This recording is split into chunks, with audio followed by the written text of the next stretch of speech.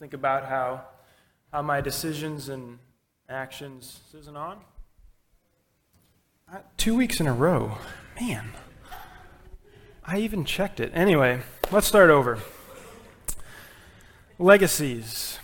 I think it can be good to think about legacies that we leave behind us. Think about how what we do, my actions, my decisions, they have effect, they have impact, not just on me, but on others that come behind me, things we do, how we treat people, even the words that we say can all form our legacy. The problem is that sometimes a person's legacy can kind of take on its own life. In the area of words, for example, sometimes a person is wrongly remembered for saying something that they never actually said. It's kind of an interesting phenomenon. For example, who said this? Just tell me who said this. I cannot tell a lie. George Washington, right? That's what we're taught. George Washington, right? We're taught that he was confronted by his cutting down of a cherry tree, and that was his response. I cannot tell a lie. The problem is that the whole thing's a myth. Really, I mean, it's been documented that Washington, one of Washington's first biographers, Mason Locke Weems, made up that story. And then it found its way into a McGuffey reader, which went all over the country, and here we are today, still attributing that quote to George Washington. But best we can tell, it never happened. He never said it. What about this one?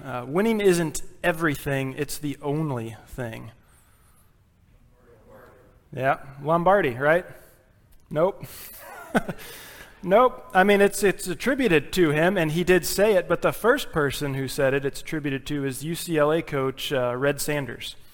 So sorry, Jacob, if I burst your bubble about good Packers coach there, but insanity is doing the same thing over and over and expecting different results.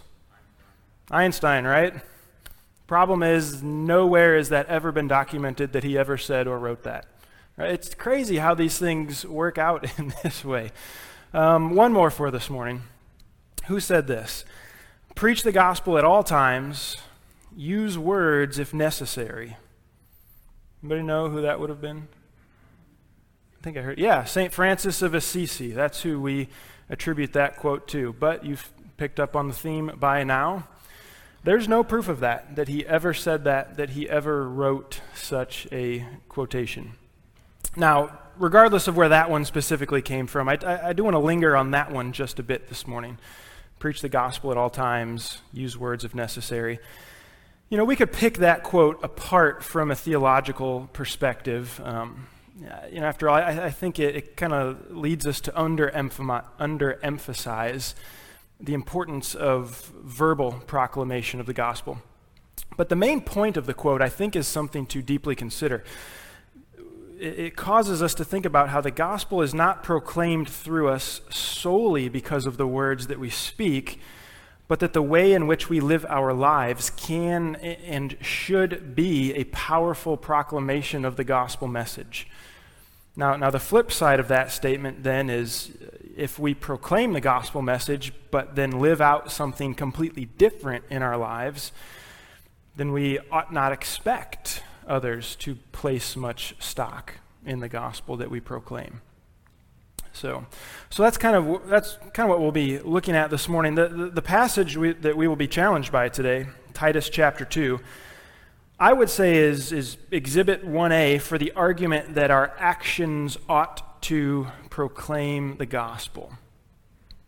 What we do in our lives matters, and it's not just what we do when we're here at church, but as Titus is directed to teach the believers on Crete, what we do in our daily lives, especially at home, matters greatly in the proclamation of the gospel. So I'd encourage you to turn with me to Titus chapter 2 and follow with me. I'll read the first 10 verses as we start this morning. Titus chapter 2, verse 1. And again, this is Paul writing to Titus and says, "But as for you, teach what accords with sound doctrine. Older men are to be sober-minded, dignified, self-controlled, sound in faith, in love, and in steadfastness. Older women, likewise, are to be reverent in behavior, not slanderers or slaves to much wine. They are to teach what is good, and so train the young women to love their husbands and children, to be self-controlled, pure, working at home, kind, and submissive to their own husbands, that the word of God may not be reviled. Likewise, urge the younger men to be self-controlled. Show yourself in all respects to be a model of good works, and in your teaching show integrity, dignity, and sound speech that cannot be condemned, so that an opponent may be put to shame, having nothing evil to say about us. Bondservants are to be submissive to their own masters in everything. They are to be well-pleasing, not argumentative, not pilfering, but showing all good faith, so that in everything they may adorn the doctrine of God our Savior. Now, in the very first verse there, verse 1, Paul sets the foundation for what he's going to say in the rest of the paragraph. He directs Titus to teach the believers on Crete what accords with sound doctrine. Now, let's go back for just a second to chapter 1, verse 1. And remember, Paul already wrote that the faith of God's people and their knowledge of the truth accords with godliness. Faith, knowledge of truth, it leads to godliness, is what Paul says in the opening of his letter. Now, I think the terms truth in chapter 1, verse 1, and sound doctrine in chapter 2, verse 1, they reference the same thing. And we often hear the word doctrine and probably start thinking about different doctrinal beliefs within certain traditions, within certain church bodies. And quite often those doctrinal beliefs that we think of are important things, but non-essential things to the gospel. So even though we might be tempted to think that way, what Paul's talking about here when he says teach what accords with sound doctrine, he is thinking about the essentials. He is thinking about the truth of the gospel message, and we're going to see that as we get down to the end of chapter 2.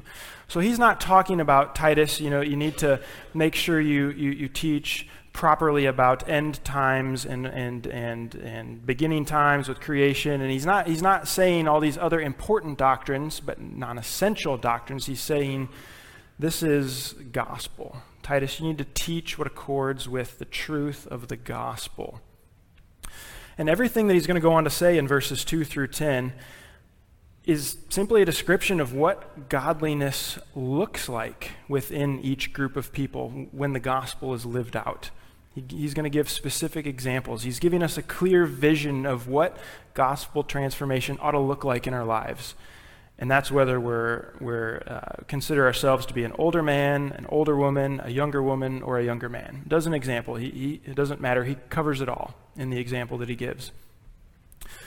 So, if we kind of think about this logically, we come to understand that if the gospel transforms a person into this list, into the things that Paul writes here, then this description must not have been true of that person before God's work took place within them.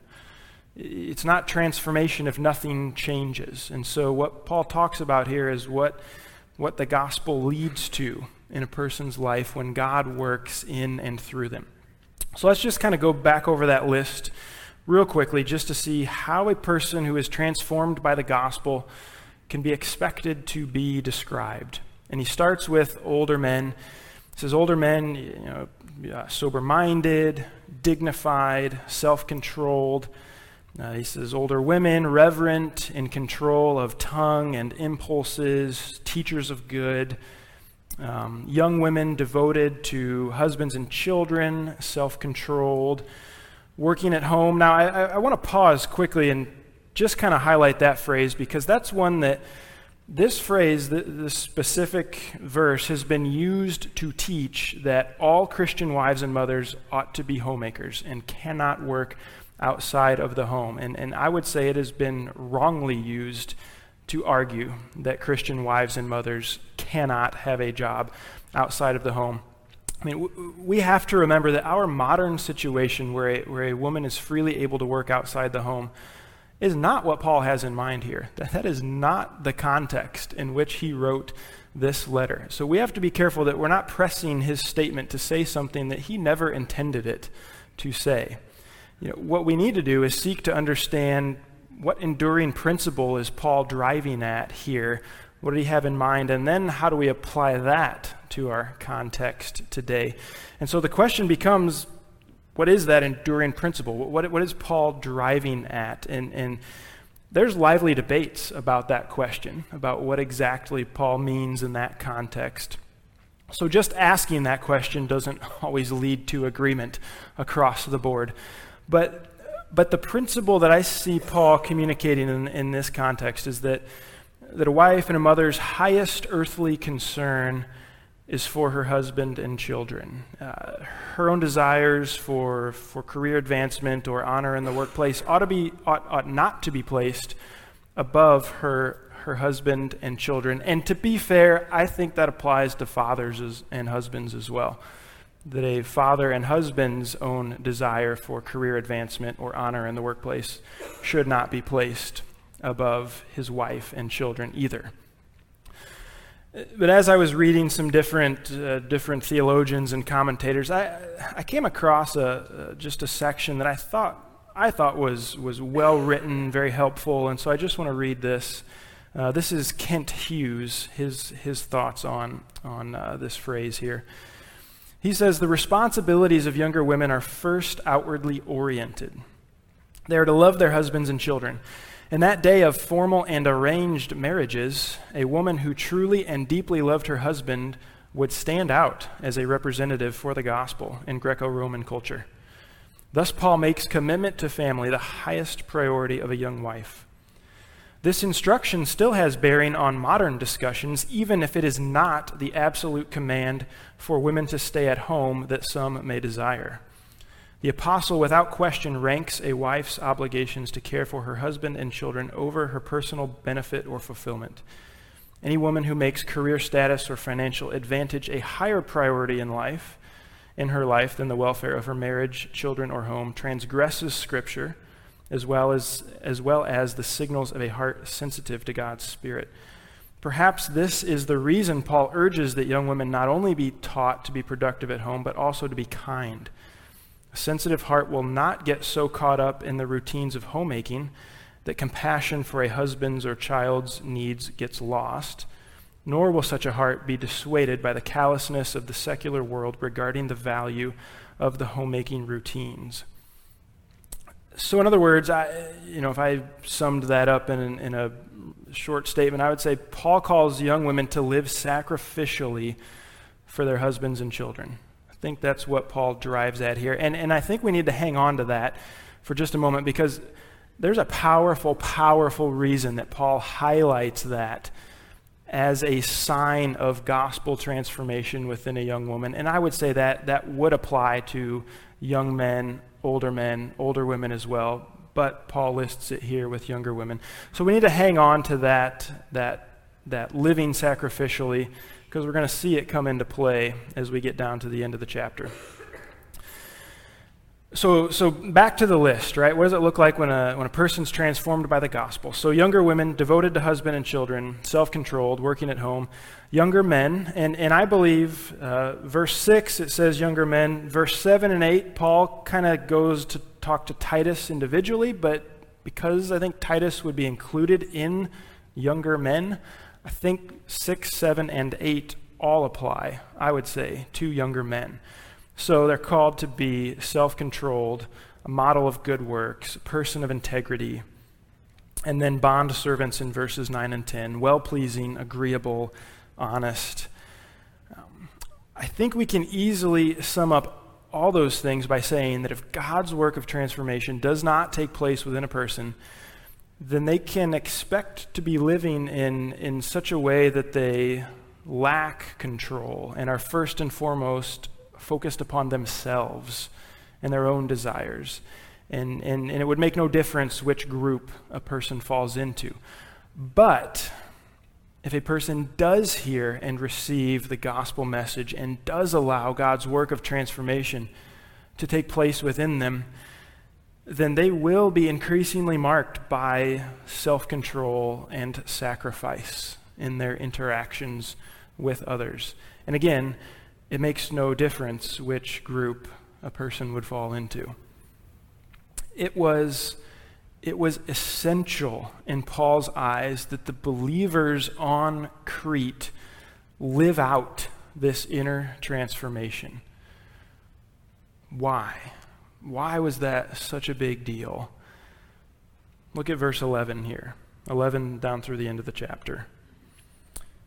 For, and again, that word tells us, in light of all Paul had written in verses 1 through 10, for the grace of God has appeared, bringing salvation for all people, training us to renounce ungodliness and worldly passions, and to live self-controlled, upright, and godly lives in the present age, waiting for our blessed hope, the appearing of the glory of our great God and Savior Jesus Christ, who gave himself for us to redeem us from all lawlessness and to purify for himself a people for his own possession, who are zealous for good works.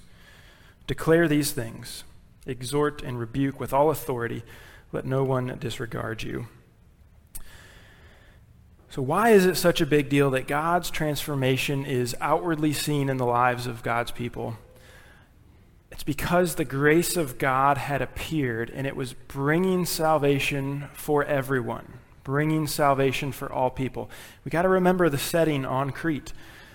The truth was not something highly esteemed on this island. It was known for its falsehood. It was known for people who lied regularly. Falsehood reigned on Crete. The believers on Crete could have gone around proclaiming the gospel with words, speaking the truth of the gospel with words until they were blue in the face, but the reality was that they probably weren't going to get very far doing such a thing because of that context. So, you can almost hear somebody on Crete saying, "Oh, the grace of God has appeared, bringing salvation." Yeah, right. Yeah, right, I don't believe that. That's just another lie. We can just disregard that. The words of the believers were not going to be enough to break through in that culture, especially that culture that was so steeped in falsehood. But if their actions supported their words, right? If their actions matched up with the words, if their actions were as radical as the words that they spoke, if their actions put into practice the principles that they proclaimed, if their actions caused the people on Crete to be confronted with a real physical example of the character of Jesus Christ, then there just might be hope for the gospel to take root and for the transformation that God brings to continue to spread outward. I kept coming back to this story in the Gospels. Do you remember the story where Jesus heals the paralytic? This story where this man couldn't walk, and so his friends carried him to Jesus on a mat, and then lowered him down through the roof in front of Jesus. And in that story, the first thing that Jesus says to that man is, "Your sins are forgiven." I mean, I just try and put myself in that situation. It's crazy to think about that. He's lowered down through the roof. He can't walk. Obviously, they want him to be healed physically, and Jesus says, "Your sins are forgiven." And that's great, isn't it? I mean, that's wonderful. That is exactly what that man's deepest need was, whether he realized that or not. He needed to have his sins forgiven. But there were those present, remember, it was a full house, that's why they had to go up to the roof and lower him down. There were those present who doubted the fact that Jesus had the power and the authority to forgive that man's sins. If Jesus had stopped right there with inner transformation, there would have been no way to, in that moment, physically prove to those doubters that he was indeed able to forgive this man's sins. You can't see it, right? That's an inner transformation. I can't see forgiven sins within a person. And so Jesus went on to provide an outward sign, an outward transformation in his own words, so that you may know the Son of Man has authority on earth to forgive sins. Jesus basically said, I'm gonna make this guy walk so that you know I forgave his sins. Right? The truth wasn't just an inward truth, an inward transformation. Jesus said, I'm going to show you outwardly so that you know. That man getting up off his mat and walking out of the house was the outward proof that Jesus forgave his sins. His physical healing was the proof of his spiritual healing inside of himself. I think that is at the heart of what needs to take place on Crete, right? I mean, you can almost hear him saying, this Jesus you talk about sharing the gospel, he can forgive your sins, whatever, prove it, right? Prove it that really is true.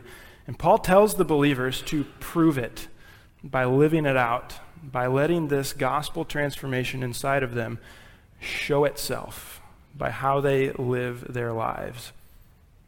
He wants the sound doctrine. He wants the truth that they believe to come out, this truth of the gospel to be displayed. Our forgiveness of sins, the promise of an eternity in heaven with God, that is a wonderful reality. That is a sure reality upon which we can firmly place our hope. And I think that's why Paul mentions it in verse 13 here. We long for the appearance of the glory of our great God and Savior, Jesus Christ, because it's going to be at that moment when it will be plainly evident to all that our sins have been forgiven. There will not be any question at that moment. But we're not there yet, are we? That moment, that appearing, that second coming of Jesus has not happened yet. And so, through God's gracious work within us, we are trained then to renounce ungodliness and worldly passions, as Paul says in verse 12. There's other evidences of this internal transformation, right? Even though it's not plainly obvious to everybody that all our sins have been forgiven yet, there are other evidences of what God is doing. That old way of life, which lacks self-control and is focused solely upon selfish desires, it's removed. That the transformation within us teaches us to say no to those kinds of things. And in its place, we say yes to as Paul says, a self-controlled, upright, godly life in the present age. So saying no to one way of life and saying yes to another way of life, that is the proof of what God has done within us. And so each group that Paul spoke to in verses 2 through 10, they are called to that kind of life, to that kind of display, living out the gospel transformation in their specific setting. And as they do so, I think they present perhaps the most powerful argument for the truth of the gospel that a person could ever make. I really think so. Why do the older men, why do they need to press on and being clear-minded and sound in love? Why do the older women need to pour time and energy into teaching younger women? Why do the younger women sacrifice themselves for the sake of husbands and children? Why do younger men restrain themselves and strive to be people of integrity? Why do the bondservants treat their masters with such respect and honesty? And I think those questions have no other answer than what Paul says in verse 14. It's because they've been transformed by Jesus, verse 14 says, who gave himself for us to redeem us. Why do those people live that way? Because of the sacrifice of Jesus. Why do older men live self-controlled, sacrifice for others? Because of the sacrifice of Jesus. Why do older women, and you go down the list, why? Because of Jesus. The reality of the gospel can easily be dismissed if it exists and is presented in words only. Words are important. I'm not saying we don't verbally proclaim the gospel. We do.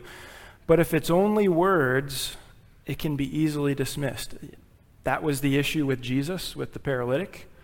That was the issue on the island of Crete, and I would think we face the same thing today, that words of truth can be pushed aside.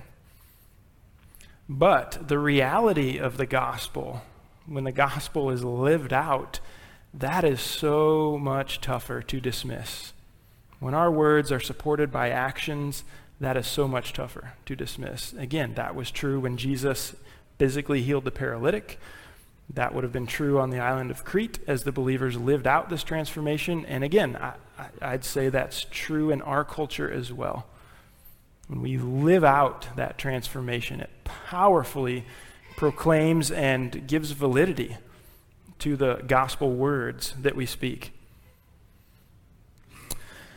So the grace of God has appeared, as Paul says. As a result, salvation's offered to all people. That's the most wonderful message that our world has ever heard. That is the message that needs to be proclaimed in our world. Salvation has appeared. The grace of God has appeared, bringing salvation for all people. And if we're going to be serious about proclaiming that message in our families and workplaces and in schools and neighborhoods and communities, then we have to be serious about that inner transformation showing itself outwardly in how we live. And we can't overlook the fact that the primary place that Paul sees that being lived out is at home.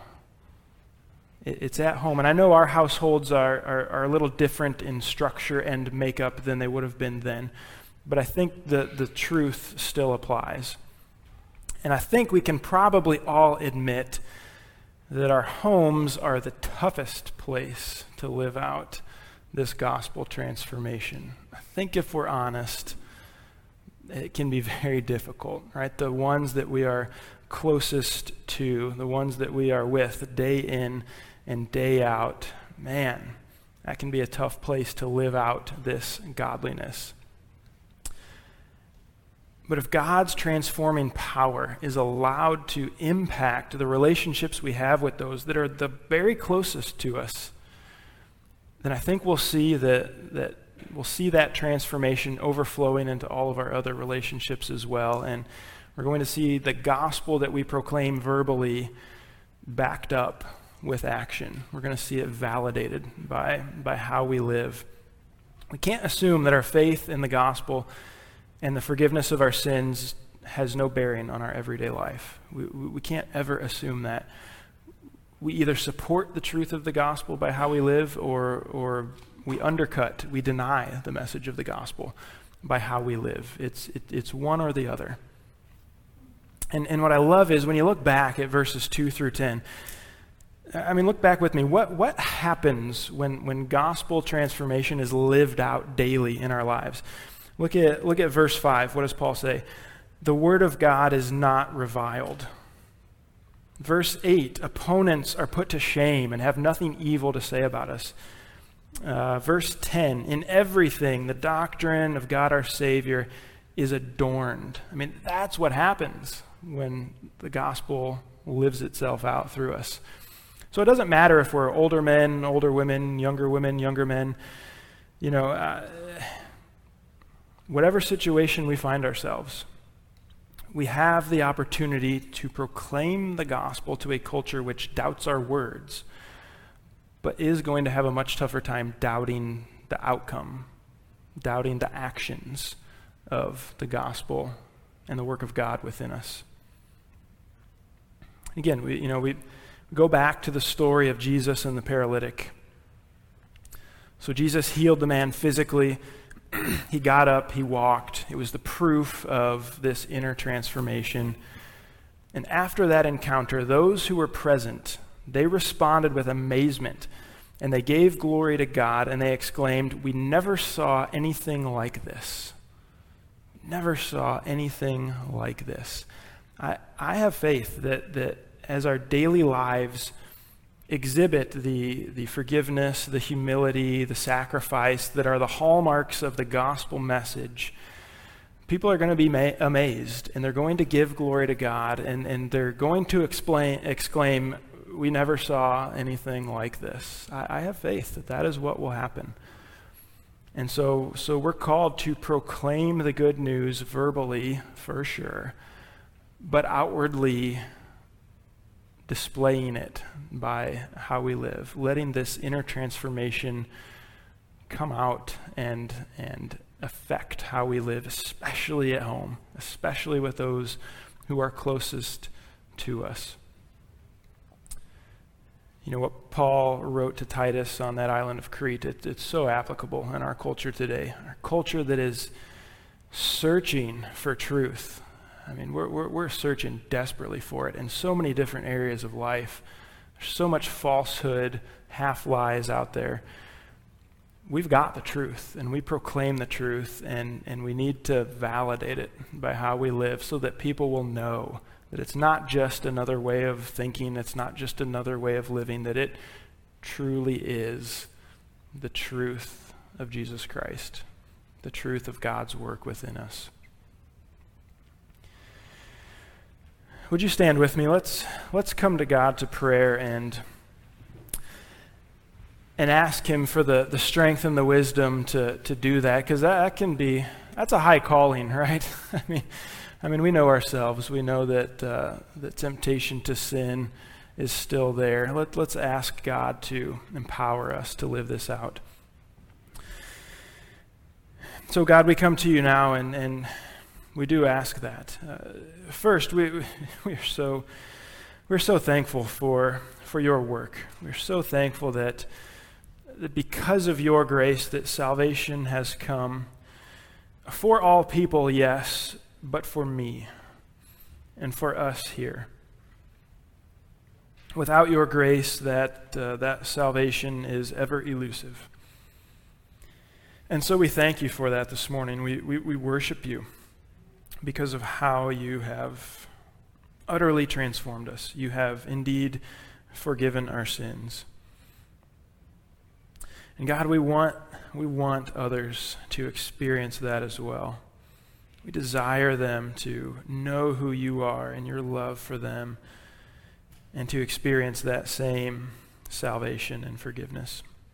So God, would you help us in how we live, to bring honor to you, to love others well, but also in that to proclaim the gospel every day just through how we live our lives, especially at home. God, we know that we love our spouses and our kids and our families deeply, but we also know it can be so difficult at times to live out that love. And so would you empower us in that?